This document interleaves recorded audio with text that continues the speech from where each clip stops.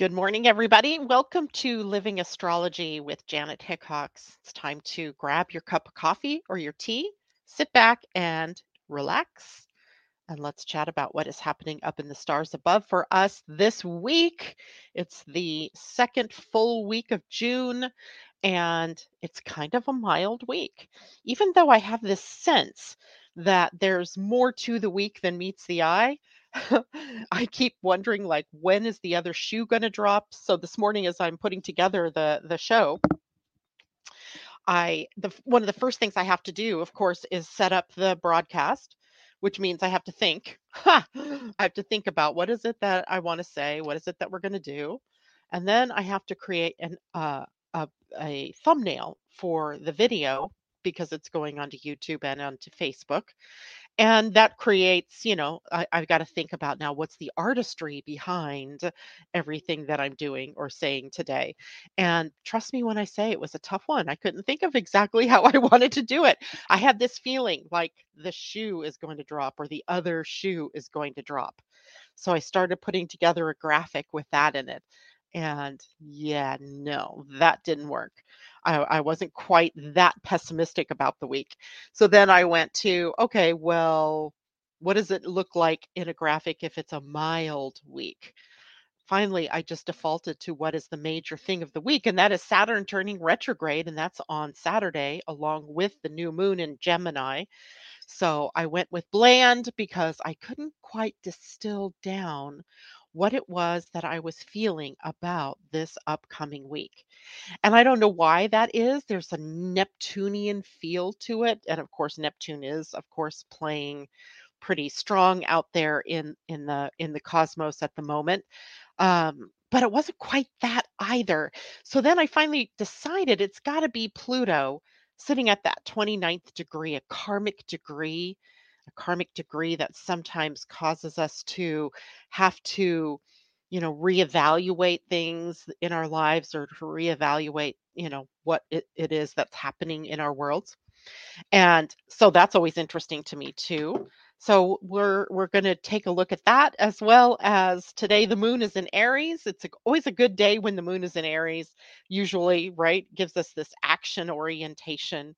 So the moon in Aries, is sort of that impetus, that push to get out into the world and do something, right? To make a fresh start, if you will, gives us the courage to take action. It's an action sign. It's ruled by Mars. So we have to take action or we have to speak up or speak out. So we may see a bit of that going on as well or feel a bit of that going on. Something really interesting tomorrow, we have a very short void of course moon. And by very short, I mean 5 minutes long, where the moon moves into the void just before it changes out of Aries and into the sign of Taurus. And it's kind of funny. Sometimes we have those longer ones where it's a day or, over the midnight hour and into the next morning. Other times we have, like now, just a 5 minute void of course moon coming up tomorrow before the moon moves into the sign of Taurus. But today we still have an entire day filled with the Aries potential for action. And this is a time for us to be bold and to be authentic, but also to just be. And maybe that's the other thing that's been in my mind is the being part. I'm always caught up in what should I be doing? What should I be producing? And then feeling a little bit sometimes like mm, I'm wanting to be and not have to do, but most of my life is about doing, it seems. So we may feel a little caught up between the two, doing and being, but Aries is definitely sometimes about just the being of yourself. There's a bit of an innocence that comes through the sign of Aries as the first sign. It's untried and it's untrued, so we don't know yet. And innocence in that respect is more about not being innocent like a child and that kind of innocence, but innocence and then as in, we just don't know. We just don't know, but what could be, right? That it pushes us to see possibilities perhaps as opposed to just what is. There's certain amount of directness with the sign of Aries. It's again Martian ruled, so we have the energy of Mars of action, There's also fight energy here. Um, Seems like yesterday that's all I did was fight. Fight myself, fight trying to get things done. So Aries energy yesterday was kind of hot and burning, but it is also a time of assertion where we are here to assert ourselves in the world, right? Being assertive. And watching then also for the opposite of assertion, which is, or the nth degree of assertion, which is aggression, and whether that's you being aggressive or aggression that's being pointed at you, aggressive attitudes, right? There's a lot of yapping. I don't know in your countries where you are, but there's so much yapping now in our country, and to listen to it could drive you insane. So maybe try to stay away from those, aggressive type of things. Stay away from being harsh toward others, right? Or taking a harsh stance on things. But also, treat yourself kinder, right? No need to turn the harsh lights upon yourself and create an issue where you're picking a fight with yourself, right? But also don't get drawn into others picking fights with you. So we have the moon in Aries today, and early tomorrow morning, the moon will shift into, well, or I say early, it will be afternoon for those of you on the East Coast. It'll be 11:30 a.m. when the moon will transition into the sign of Taurus, and we'll have Taurus for Wednesday, Thursday, so part of Tuesday, all of Wednesday, part of Thursday, and then the moon moves into Gemini and prepares for its new phase as we get to the end of the Gemini transit. So if we look ahead at the week, we have a week that is pretty empty, from here until Friday, Thursday, Wednesday. We have a couple of little things. The big news, of course, was Saturday when Pluto moved into the 29th degree of Capricorn. So I know we've talked a bit about that, but let's kind of rerun it a little and get an idea of what that 29th degree means. When we're when we're looking at the 0 degrees or the 29th degree of the zodiac, any sign, it doesn't have to be the sign of Capricorn, it can be any sign. It has a karmic feel to it. The 0 degrees has the feeling of all is possible, right? And there's nothing yet that's tried and true. It's just all possible, potential, right? It's all potential. But the potential issue or karma is in what it is we begin. Or what it is that we decide we're going to take action on, right? So, what are we going to begin?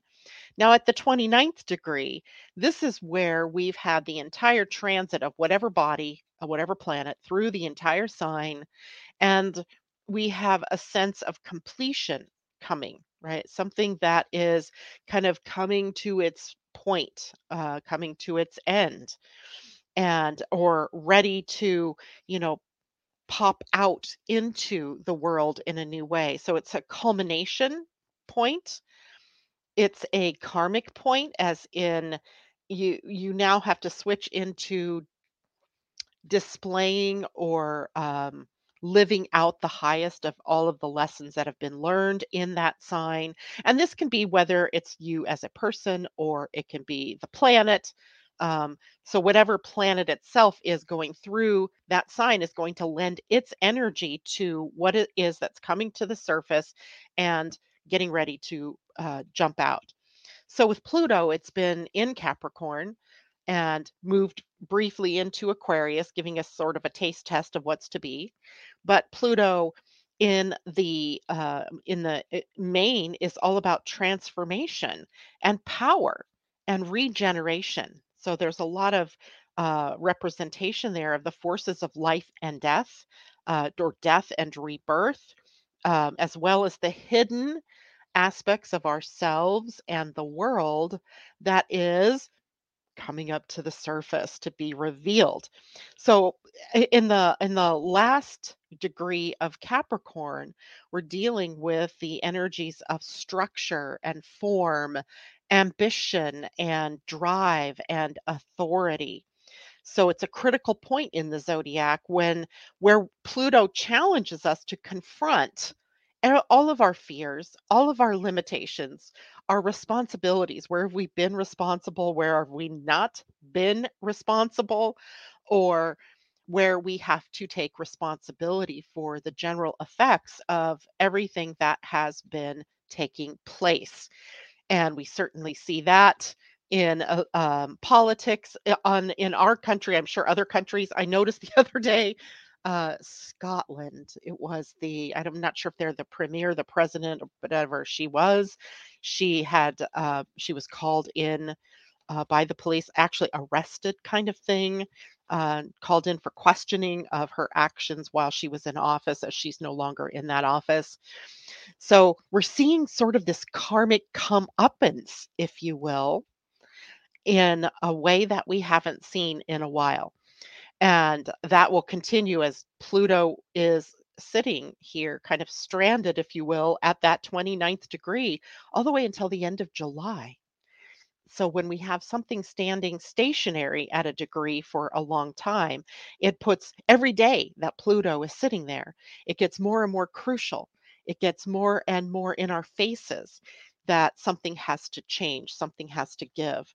And the degree asks us to examine our relationship with power, both personal power and collective power. And what I'm noticing, a lot of the word authoritarianism, authoritarian, um, is being bandied about in the news. And I can see where that's coming from, as Pluto at the 29th degree brings that back up. Are we going to move into that more authoritarian kind of world where everything is controlled by the powers that be? Or are we going to transition to freedom and live up to the highest design of what freedom means, of what democracy means? So big, right? These are big, and you you. I think a part of what I'm feeling is the strain of it all on all of us, right? I mean, I try not to listen to the news. I mean, I never listen to it like where it's here, where I'm having to hear it. I pick and choose what it is that I'm going to read about. But even reading about it, it's not lost on me, and I'm sure it's not lost on any of you, how powerful the times are that we live in. So the question becomes then, how do we use or abuse our power? Both as individuals, but collectively. How do our governments use and abuse power? How do our institutions use and abuse power? And how do we cope with the uncomfortableness about that's leading to change, right? We don't, change is the only constant we really have on this planet.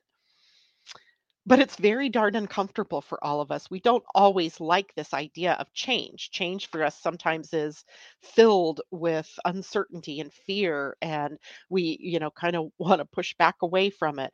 So, how do we cope with the uncertainty that's being brought up by the times we live in? How do we cope with that change that's upon us and transform? We have a choice, right? We never are choiceless in all of this. We choose to live by higher standards and of integrity and of the values instilled upon us that we've instilled upon ourselves in the world, or we live by somebody else's standards, right? We live by somebody else's values. It's a pretty easy choice when it comes right down to it, but it's the taking of the action to live in accordance with those values and with those choices that's hard. So Pluto at 29 degrees Capricorn urges us to purge. There's always the purging. The purging, the letting go of the baggage, the upsetting of the dumping of the trash, first with Capricorn 29 degrees. Anything that's no longer serving us, and that might be beliefs, it could be people, it could be relationships, it could be things that are no longer serving us. And having to sort of sweep away what no longer works so that we can embrace what's new, what's possible in the cycle of transformation that we're moving into, or that we've been in, right? There's no mistaking, we've been in this cycle. So it's not an easy process that we're going through. It is necessary for our evolution as species on the planet. It's necessary for the evolution of the planet in general, for all the life forms on the planet. And Pluto at this 29 degrees of Capricorn is inviting us to be honest with ourselves, honest with others, to be courageous, to be resilient in the face of all the challenges that we are facing, both individually and collectively. So it feels heavy, right? Pluto is in Saturn's territory here. And he was in Saturn's territory when he went into when he went into Aquarius as well. But Aquarius Saturn has a different feel from Saturn Capricorn. So that is more of that feeling of there's this weightiness to life at the moment. It feels more, I don't know, just weighty. Just there's weight to it, right? So is that invitation for us to each keep taking the positive steps forward. Sometimes we're going to feel pessimistic about what we see. Sometimes we're going to tap into that that ugliness, that pessimism. It's in our faces right now. But there's also optimism. Now, I'm going to deal with optimism here a bit too, because optimism can sometimes be the cover that we put over the things that we don't want to see, right? If we don't want to see the ugliness of the government, we don't want to see the ugliness of the institution, we don't want to see the ugliness of the changes that need to be made, then we can put this optimistic spin on things. And putting an optimistic spin on things is very possible right now with Jupiter in Taurus. It is a very optimistic placement for the planet of growth and expansion. But and I'm not saying don't be optimistic. There are lots of reasons for optimism, but just don't let that optimism cause you to feel more like you're putting your head in the sand and not facing the major changes that need to be taking place right now, right? Don't let it cover it all up. I was I very rarely read anything about the financial markets, but an article caught my attention yesterday by this gentleman that is always he makes really valid and good predictions about where the financial markets are going to go. I mean, he has a track record of predicting bull markets and bear markets, and he's been very accurate. If you look at his, course over time, he's been very accurate. And he's calling, what's coming up for at least the next year, what would be a very optimistic bull market. I'm not surprised. Jupiter in Taurus, the sign of the financial markets. But is it a bubble that is going to just as easily burst when Jupiter comes to nest next year on top of Uranus, also in Taurus, right? So, again, I want us to be not pessimistic, but not overly optimistic either, right? Balancing what's real and what's valid, what's logical with what is potentially possible and uplifting and high, high quality, high integrity. We have to balance those two things rather than going off the deep end on either way, on either side, pessimism or optimism. Okay. Now, helping us in all of that right now, anyway, is Mercury yesterday having moved into Gemini.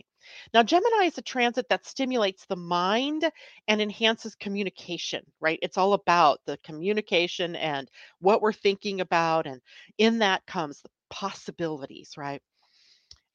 Gemini is also a logic sign. It's a planet, or Mercury in Gemini is a planet of logic and reasoning and information.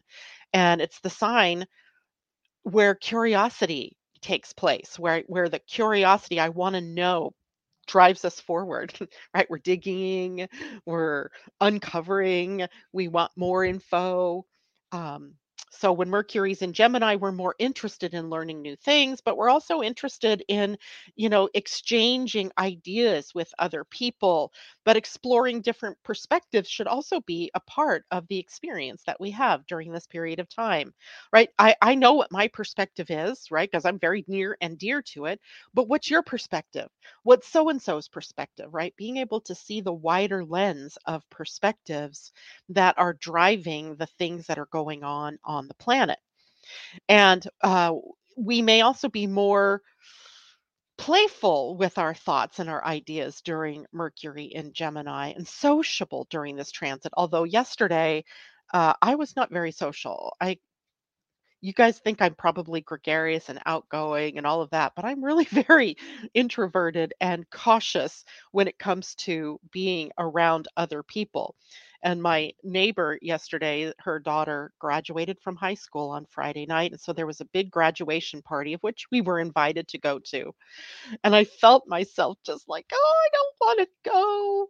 I don't wanna be with a bunch of people." I was, wanting to bury my head in the sand, just, do something else besides going to the graduation party. So I played it halfway, right? I went and I chatted with the graduate for a bit, and then I left, right? I figured I could do that at least, right? Terry, being far more sociable than me, he flitted around talking to everybody, so he was our representation at the party yesterday. But it is a time when we do kind of turn our attention more to being social or networking and hanging out with other people. But Mercury and Gemini also on a deeper side is about the communication, right? I already said communication, but about expressing ourselves clearly, creatively, and as well connecting us with other people to share of our ideas and to share that information, etc. But this transit can also make us feel more restless. I certainly have felt that. This morning, I did not know what to sit and talk about. I was just in my head. We can be distracted, losing focus. That energy can get scattered. So we can feel sometimes like we don't know what to focus on. It can get superficial, like I'm just going to do a little bit of everything on the surface, but not really dive in or complete anything. We may jump from one topic to another without really diving into any kind of depth. Um, but we can also be prone to miscommunication during this period of time, right? If we short circuit the thought process to the mouth of communication without really stopping before we talk, we may be prone to gossiping or sharing information that isn't, you know, completely gone through yet, and we just speak without thinking. We could exaggerate. That's another, more negative Mercury and Gemini. So we want to also watch how we say what we say, right? We don't want to just say the first things that come to our minds. So it's a good time to engage in new activities. It's a good time to, break into or expand your horizons, as it were, to more networks of people. I even had this thought of maybe, I have this thought a lot lately. Maybe I'll go back to Facebook and start doing more than just plotting my business stuff out there. Who knows? But we can also benefit more from reading and writing, journaling, speaking, teaching and learning, and traveling. Gemini is the short travels, like lots of places to go, lots of things to do. And we can use this transit of Mercury and Gemini to explore our curiosity, expanding our horizons into things that make us excited to think about, right? But we should be careful not to spread ourselves too thin, or that feeling of scatteredness can come up, right? Where we lose sight of the bigger picture of what we were doing and we get lost in the minutia. We get lost in all the little details. So we'll want to watch that during this transit. And by the end of the month, let's see, Mercury moves into Cancer on the 26th of June. So it's a few weeks of this energy before things get a little bit more grounded, a little more settled with our minds. So there's that. So let me say good morning to people who are popping in here. Good morning, Julie and Amanda J. It's good to have you both there. Christine, hello. Kajella, nice to see you. Asa, twice. I've seen you this week. That's awesome. And Julie says, as long as we keep taking out the trash, as you're saying, right, as she's referring to the Pluto at 29th degree of Capricorn, we have to keep taking out the trash. But we also have to keep asking questions of ourselves, like, why do we believe what we believe? Right? Um, Why do we follow certain people? Why do we misplace our loyalties? Why? Right? There's a lot of questionings here along with this energy. And Asa says, can Venus help with that balance too? Yes, right? That's a whole nother study we could look at because Venus, for the long term, is in Leo, a sign very much akin to Gemini energy, where we have a lot of ability to express ourselves creatively and harmoniously and with beauty, sort of, keeping things on the beautiful side, as long as again we're not hiding our heads in the sand, because Venus is also going to retrograde this summer. And when she retrogrades, anything that we've been hiding from ourselves, any it's going to pop back up in our face, right? It's going to be like, woo, this is where you've been kidding yourself. This is where you've been undervaluing yourself, or this is where you've been valuing the wrong things, the wrong people, the wrong project. It's going to be an interesting summer this way, right? Londa, good morning to you. She says, I was thinking about you yesterday. Good morning, Joan Durchie. Good morning to everyone that I don't see here that is commenting. It is good to have you all with us. And Londa, you were probably feeling me yesterday because yesterday was a tough day, and I didn't realize really why. It just seemed like yesterday everything was like pulling teeth. Everything I wanted to do, um, I couldn't get it done, it seemed like, which means I was probably acting on the wrong things. But because I'm so gosh darn stubborn, once I start something, I want to finish it. I really don't want to have to just let it hang there and come back to it on another day. So I was trying to push through all these different things, and then I got mad. And then it was about 3 o'clock in the afternoon. My friend Terry Strauss, the lady that I've had on my show here as a psychic medium, she called me and asked me to help her with a favor on StreamYard. She needed to check out her background and make sure it was all working right. And so I decided to help her. But she's also a medium. And so what do you suppose happened? So we're talking, and all of a sudden, Brian comes through her.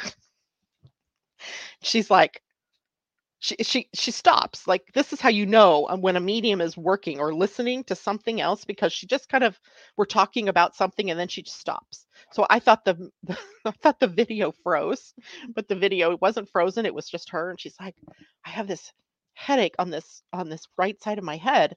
And she said, I think somebody's trying to tell me something. So she stops again, and Brian sends her this message, and she's like, I'm not sure I want to say this. And I said, nope, go ahead and say it, because I'm ready to hear it. And she said, this is what he's saying. I effing love you, mom. Only the whole of the word that I don't want to say here, because I don't want to get sanctioned by YouTube or Facebook. And I was like, oh my gosh, Terry, used to say that to me all the time. He would just say, I effing love you, mom, with just this like exuberance and this outward emotion. So I knew it was Brian coming through, which of course was emotional, but it was there and it was a message. And then she said, uh, there's something about your birthday and that he's trying to tell me. And I said, I know what it is. It was on my birthday. That was the last time I'd seen him before he died. And I said, my birthday's coming up. So, of course, it's uppermost in my mind. And she said, ah, then that makes sense. And there was one other thing that she said. Oh. So then we go on. We're talking about whatever else, right? And then she says, she stops and she says, who is the person or maybe the animal on the other side whose first name starts with a D? And I went, "Oh God." I'm thinking of people first. I couldn't think of any D people that had passed away in my life. But then all of a sudden she goes, remember, I also said animal. And I said, oh my gosh, Doodles. Doodles was one of our favorite dogs of all times. And she said, ah, now I see why that's linked with Brian. Brian coming through with Doodles, our dog. Ah, it was amazing. It was just an amazing afternoon that way, because I didn't expect it, right? I'm helping her do something. I didn't expect her to come back with messages, but apparently our loved ones, when they decide to come through, are coming through, and maybe that's what I was feeling.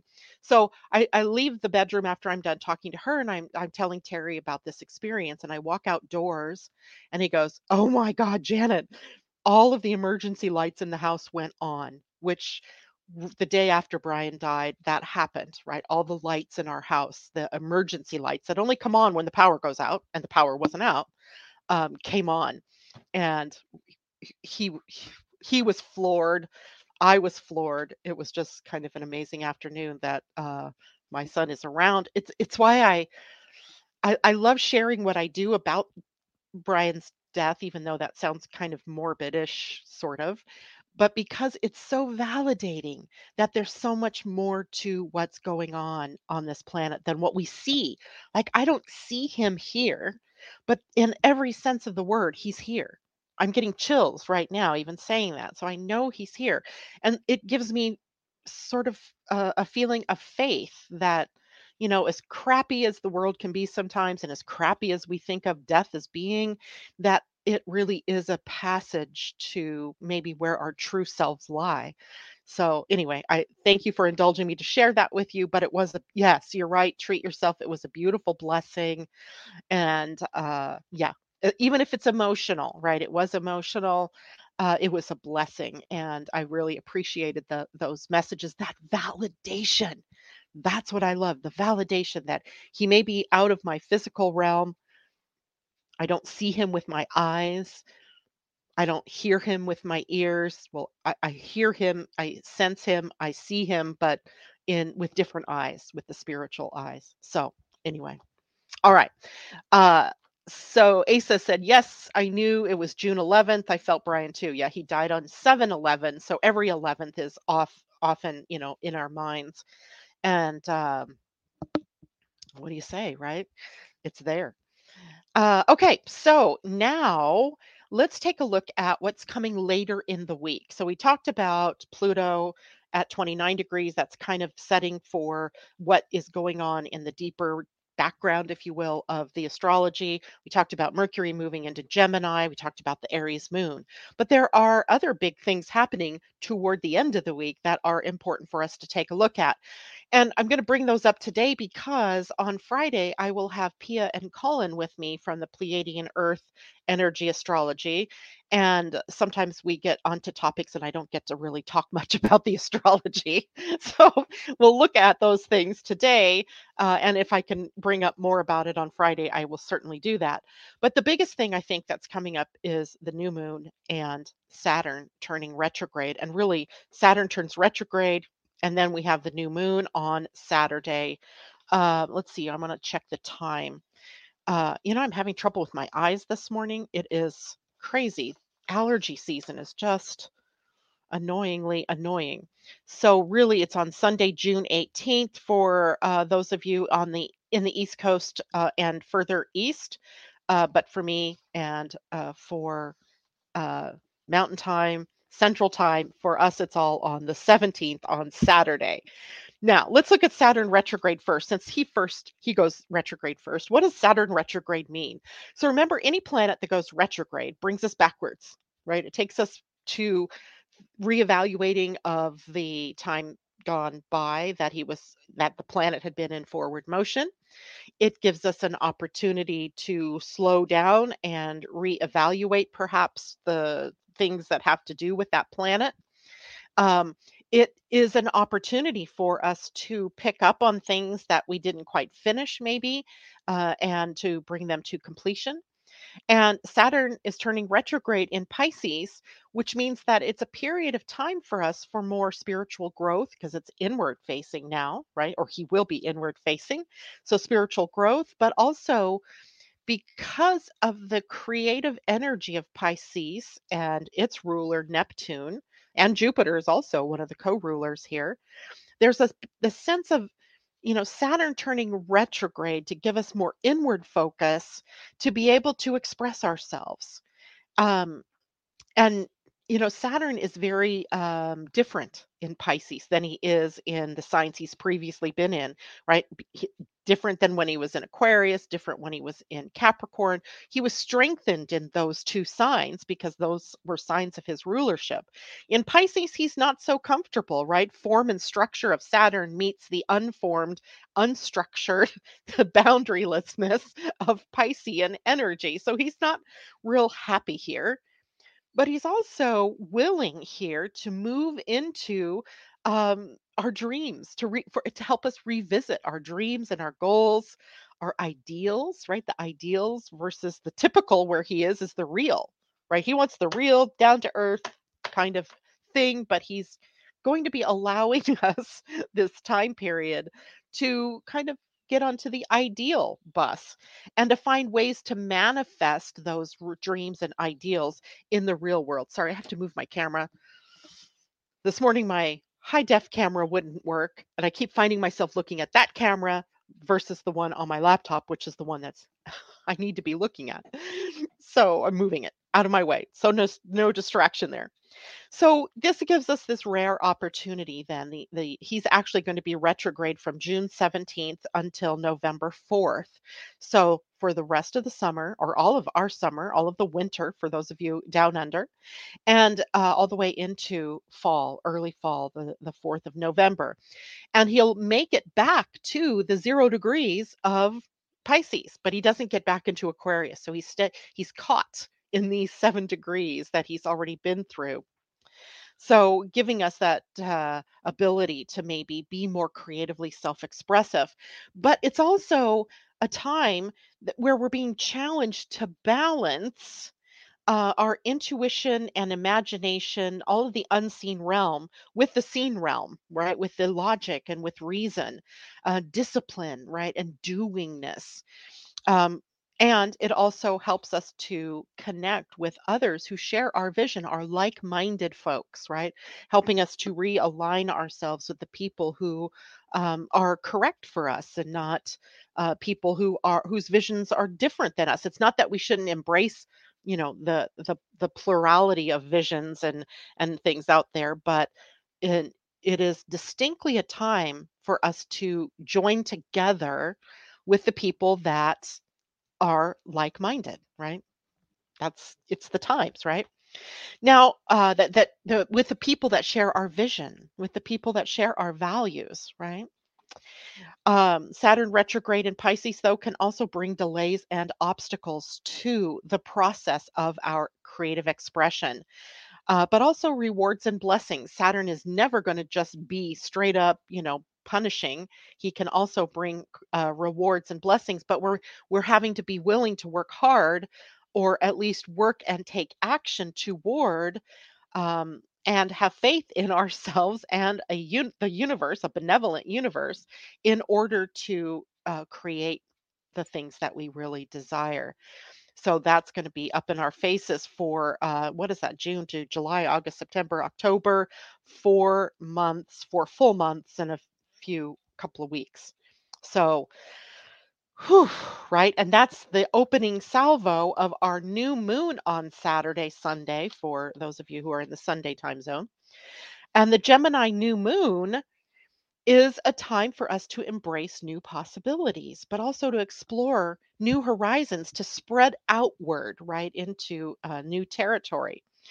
And it's a time to connect with both our inner vision and our inner curiosity and wonder and awe, as well as connecting to and sharing that vision with others, right? It's the sign of communication.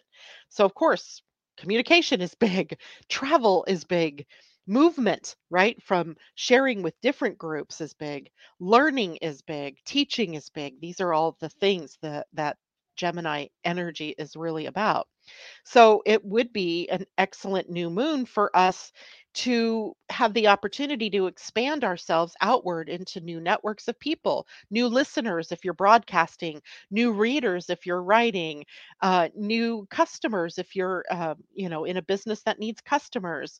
So all that's new, expanding your networks, right? Expanding your reach, if you will.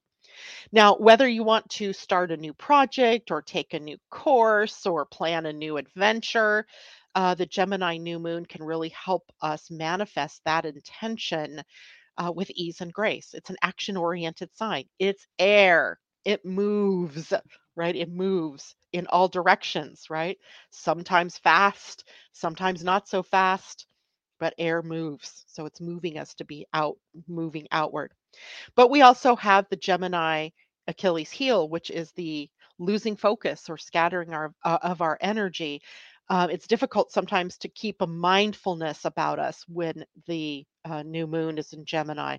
The sun is in Gemini, the new moon is in Gemini, Mercury's in Gemini, lots of Gemini energy right now that can create confusion in what do I do next.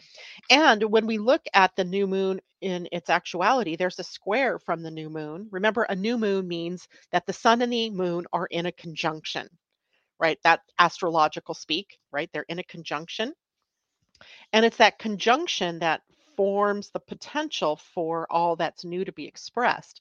But whatever that those two planets in conjunction make aspects to can create either a path of ease and flow, or in this case with Neptune, a little bit of confusion, um, deception, maybe not no disclarity. Is that a word? Unclarity. So it really would behoove us all to very much use our intuition going into this new moon, um, trusting our intuition, as it were, and avoiding making assumptions about what it is we think we have to do. Avoiding committing our energy to the wrong things, to anything that we're not sure about. So with Neptune in the mix with the new moon, taking that next new step needs to be done with a little bit of caution, a little bit with eyes wide open, right? Not closing them down, not burying your head in the sand, but being very clear about what it is. So the new moon is always an invitation to manifest something new. Maybe what we need to do with this as it's a sign of it's a mutable sign, Gemini is, so it may be being more flexible, being more versatile and adaptable in your life. Maybe lightening the mood, right? Of some, Gemini tends to be witty and funny. If you've ever listened to Tom out here, where is Tom? Tom. I haven't seen you out here. Um, he always injects humor into it. So we have this opportunity now with the new moon to, see things in a more humorous quality, have more fun, playfulness. We can't go wrong if we do that with Mars and Venus both also in Leo, a sign of fun and play. So lighten up your life, live it in the highest of of fun and curiosity. Now, the square to Neptune isn't the only aspect involved with the new moon this time. It is also in an opposition to the galactic center. And so the galactic center is just the center of our Milky Way galaxy, right? It's sort of the middle spot through which all of the cosmos that we can see, that we consider the Milky Way, rotates around. And from that galactic center, which we believe is a black hole, emits a lot of highly charged particles, cosmic rays, gamma rays, neutrinos, and I'm sure a whole host of other things that, I don't even have names to put to them. And all of those highly charged particles have a tendency to cause mutation, right? To cause change, to evolve, right? That's what their purpose is. So when we are aligned with the galactic center, we may be aligned with things that are new, pulses of new energy that are coming into us, um, maybe new ideas that we've not tried before, or things that take us into a different mindset, right? So be very open to this. I love this idea of the galactic centers being opposite of the new moon, because it says the potential has no limits, right? There's no cap, if you will, on what could be. So it's hopeful and it's expansive, but it's also a little bit daunting at times, because I think what happens when we get aligned with the galactic center is so much is streaming in that it can short circuit our minds.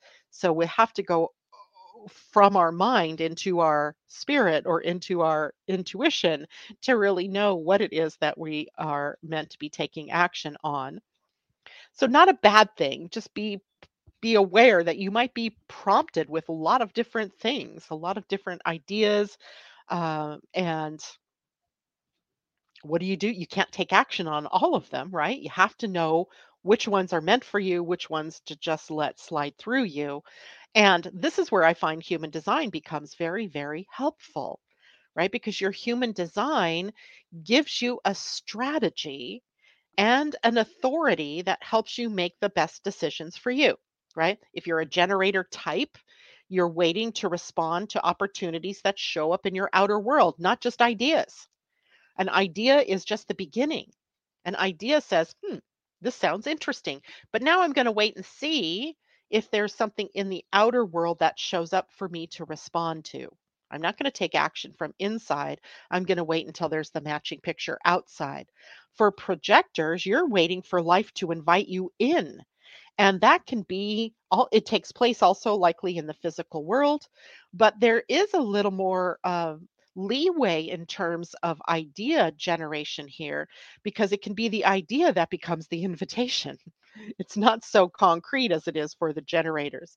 The manifesting generators also need to make sure they're ready to inform the people that will be affected or impacted by their decisions. So if you're changing something, you get this new idea generated by the galactic center and you're going to take action on it, you got to make sure that if anybody's going to be impacted by those decisions, that you let them know first, right? You don't want them putting resistance and blocks in your path. Same true for manifestors who are pure creative beings. Really, ideas can come right straight into creation if you're a manifester. Again, the only limitation there for you is the idea that you have to inform people.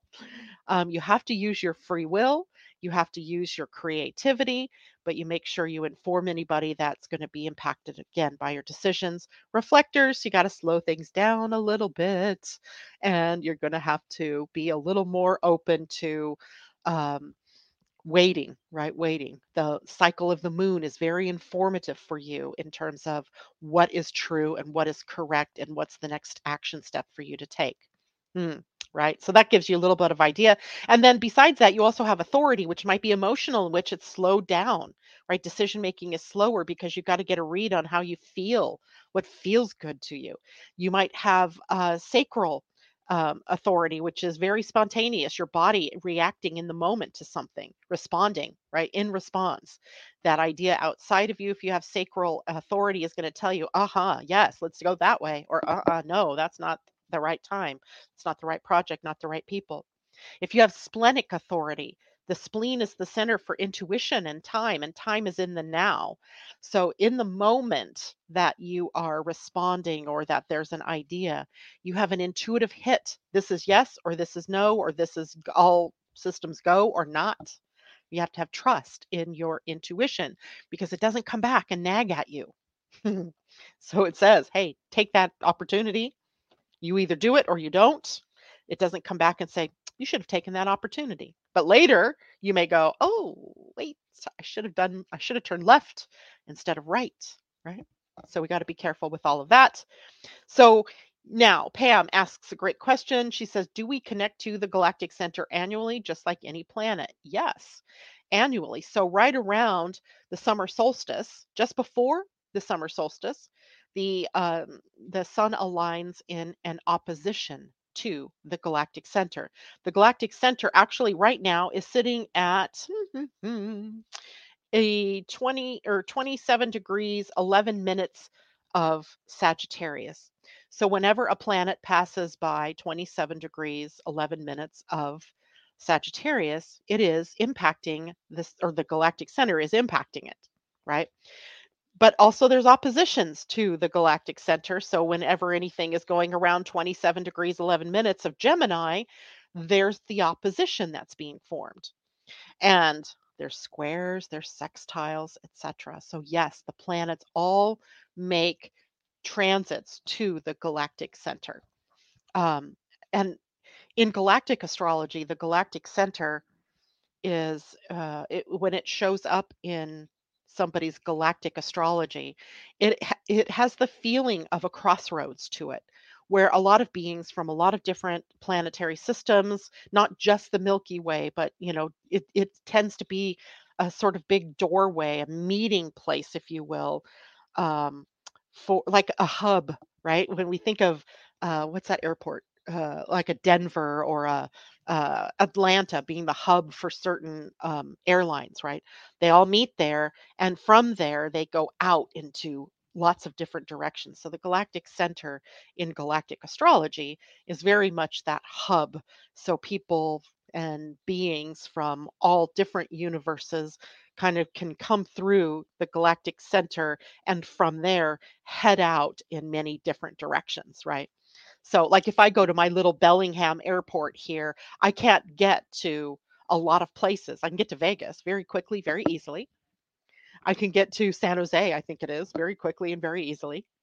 But I can't get to, say, Miami. I can't get there from here. I have to go to a hub, right? A hub airport, which might be Seattle, could be, Denver, could be any other place where there's a hub where planes are going out in all directions. So too with the galactic center. It is a hub of beings going out in all kinds of directions because it is such a source of energy and because it is a source of possibilities.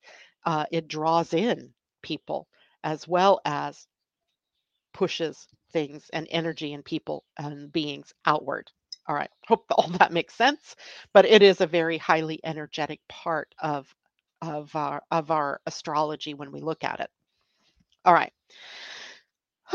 Let's see. This new moon, we were talking about the new moon, is also in a sextile to the goddess Eris. So there's some disruption as a part of this new moon.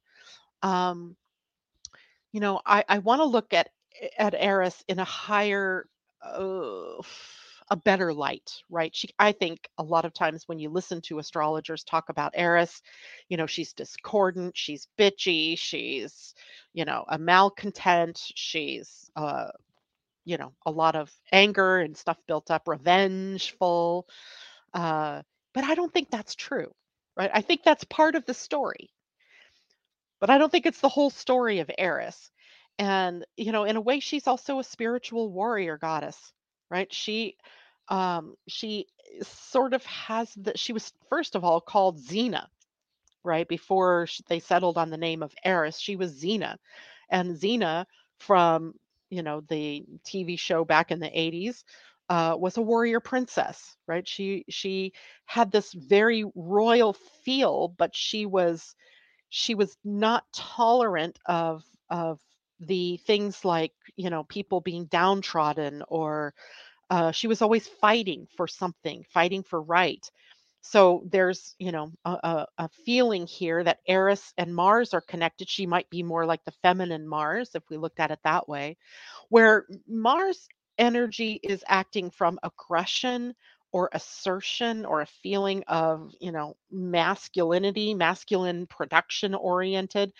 The feminine Eris is more about aligning to what's right, to sort of creating tolerance where there's bringing tolerance to where there's intolerance, bringing acceptation or accepting to where there's been unacceptance. So she does have that warrior feel to her, but she's sort of the warrior with a purpose. Right? Not just I want all your resources, so I'm going to go, steal all your oil fields. Nope, that's not quite what she's doing. She's more exposing where things are corrupted, where things aren't right, where we're not living in accordance with our stated values, and she will bring it to your attention, even in disruptive ways, if that's necessary. So, in this case, with the new moon and a positive expression of Eris from 25 degrees of Aries, which is a sign of starting things new. We've already talked about this today.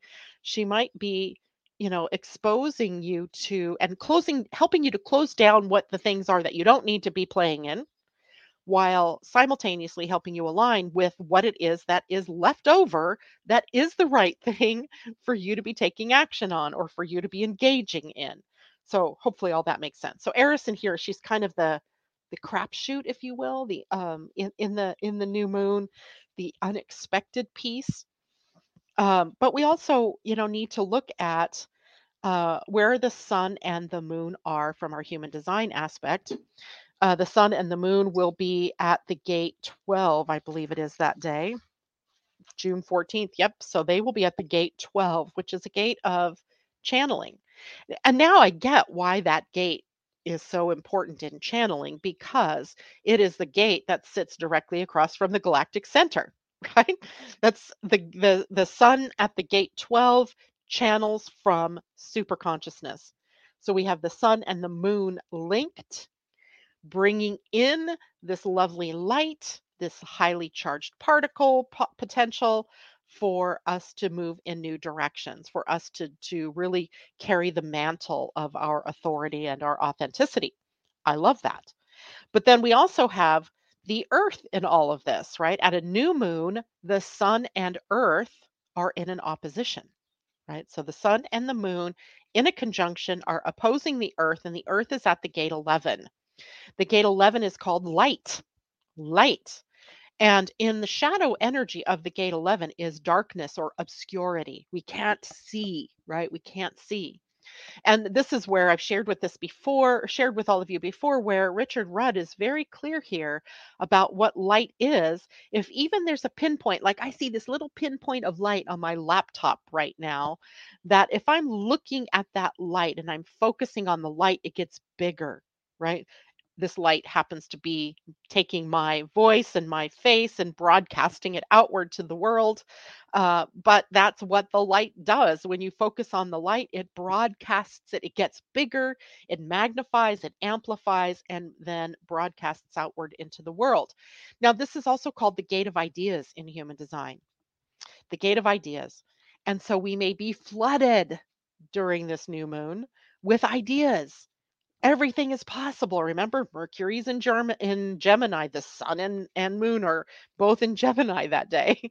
We might be flooded with these ideas. So how do I choose what it is that I'm going to do? And that's again where your human design, type, and strategy and authority are so important. Knowing yourself, knowing what's correct for you, knowing what's not correct for you is going to help you make the right decisions about which ideas that you're actually going to take action on. Because it's impossible to take action on everything. Sometimes those ideas that are flooding in are ideas for you to give away to other people, to say, hey, I had this brilliant idea that isn't for me, it might be for you, right? Let me share it. So that's coming up as well for us with the new moon. Uh, and I think we did share this. Tam and I shared this when we were going over the energy of June, is that this Sabian symbol for the new moon is an interesting one. It's a gypsy emerging from the forest wherein her tribe is encamped.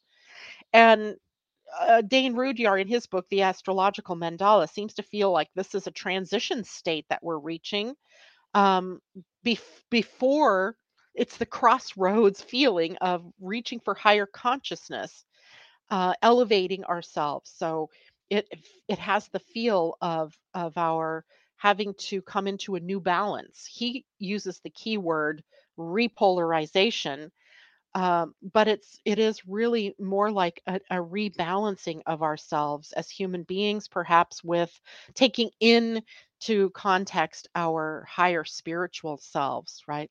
All of that can be a part of this moon. Okay. Questions? How's everybody doing out there? No other comments, so I don't think anybody has questions. Let's do a quick card reading for what's ahead. And I'm going to look for a specific deck here, so don't mind me not looking at you for a moment. Oh, whoa! All right, so get my coffee out of the way so I don't spill it. So I'm using the deck of the Star Seed Oracle, which is one of my favorite decks that I haven't used in a while. It's so interesting because this is the bottom of the box, the Star Seed Oracle, and here's the top, right? So it fits together like so, if you do it the correct way. Right. This is a deck by Rebecca Campbell and the artwork by Danielle Noel and the Starseed Oracle. So let's get one of these cards for us. We haven't read these ones in a while. And this will be for us all as a collective. Whoa, this card flew out. The Cosmic Heart.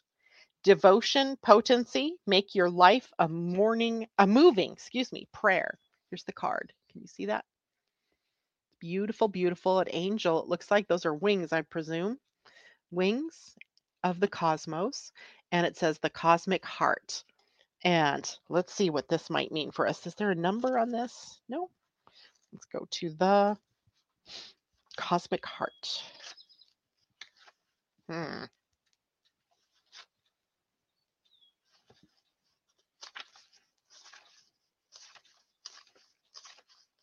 Okay, here we go.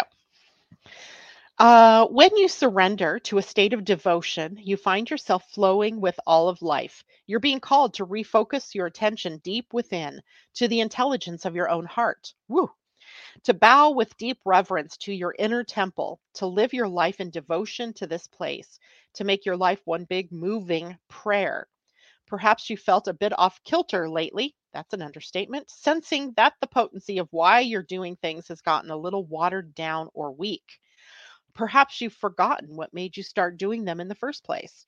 If so, this is your call to take a moment and reconnect with the truth at the very center of your heart, to get back to the essence of what you're about, to devote your life to what you care most about, to turn your gaze deep, deep, deep, deep. There are seasons for harvesting and seasons for sowing. Right now, you're being called to plant your soul's seeds and sing to them with deep devotion, to feed them with the sweet waters of your own soul, to lose yourself in the potency of what is that most expands your heart, to live your life according to what makes you come alive rather than what everyone else thinks, to make your life one big moving prayer. And here's your star seed soul inquiry. It's why I like this deck. There's always a question or something, an action that's being requested. And it says, how can you make your life a moving prayer? How can you make your life a moving prayer? The cosmic heart from the star seed oracle. All right. And then I was also called to pull the wisdom of the oracle, a deck by Colette Baron Reed, one of our tried and true decks. And let's pull a card here for also the week ahead and the new moon. Or maybe this one will give us wisdom about Saturn in retrograde. Whoa. And I get poised upside down too. So there's a protection message here. It's card number 48, which is a 12, which is a 3. And it says poised. Poised. So let's see here what that says. Okay. And again, it was in protection, so upside down cards in Colette's decks often have a more internalized meaning. And this one says the essential meaning of the card is being ready, bringing something to light, being at your best, and being confident. And it says, you're not ready to move forward at this time, and that has to be okay. Be poised in the face of demands and deadlines. Pretending you know what you're doing works sometimes, but if you adopt a fake it till you make it attitude, it will land you in some muck now. This is not the time to wing it and deliver something half finished. It's okay to postpone things until you are really ready. It's better to disappoint others now than to wish you had later. Woohoo! I think that tells us to be very clear that we're acting on the right things for us and not on the wrong things. So, poised. All right, that's it. Quick reminder, this evening I will be on Angel Heart Radio with Anaya, Joy Holili, and Carol Cross. And our conversation today takes us into the summer solstice, winter solstice. They're both there in Australia, so we'll be talking about the solstice in terms of winter for them and summer for us up here. But a chart drawn up for the time that the solstice occurs gives us an inkling as to what the energies might be for the next 3 months of that season. So I will be sharing that with her tonight at 5:30 p.m. East or 5:30 p.m. West Coast time, 8:30 East Coast time on the Angel Heart Radio Facebook page. You just go to the page when the broadcast starts, it's right there. All right. That's it for me today. See you all on Friday. or see you on Thursday for the Astro Design Meetup. I sent that email out to everyone on Saturday. Make sure you register if you want to come to that so I know you're there, and it gives you an opportunity to also clue me in as to what questions you might have. So check your email for that. And that's it now. See you Friday. Bye. Do you wish you could better understand yourself and what is going on in the world? Well, grab your cup of coffee or tea and join the podcast Living Astrology with Janet Hickox for astrology, human design, and Gene Key's wisdom. Mondays and Fridays at 11 a.m. Pacific, 2 p.m. Eastern. Podcasts are available on Spotify, iTunes, Google Play, and your other favorite outlets.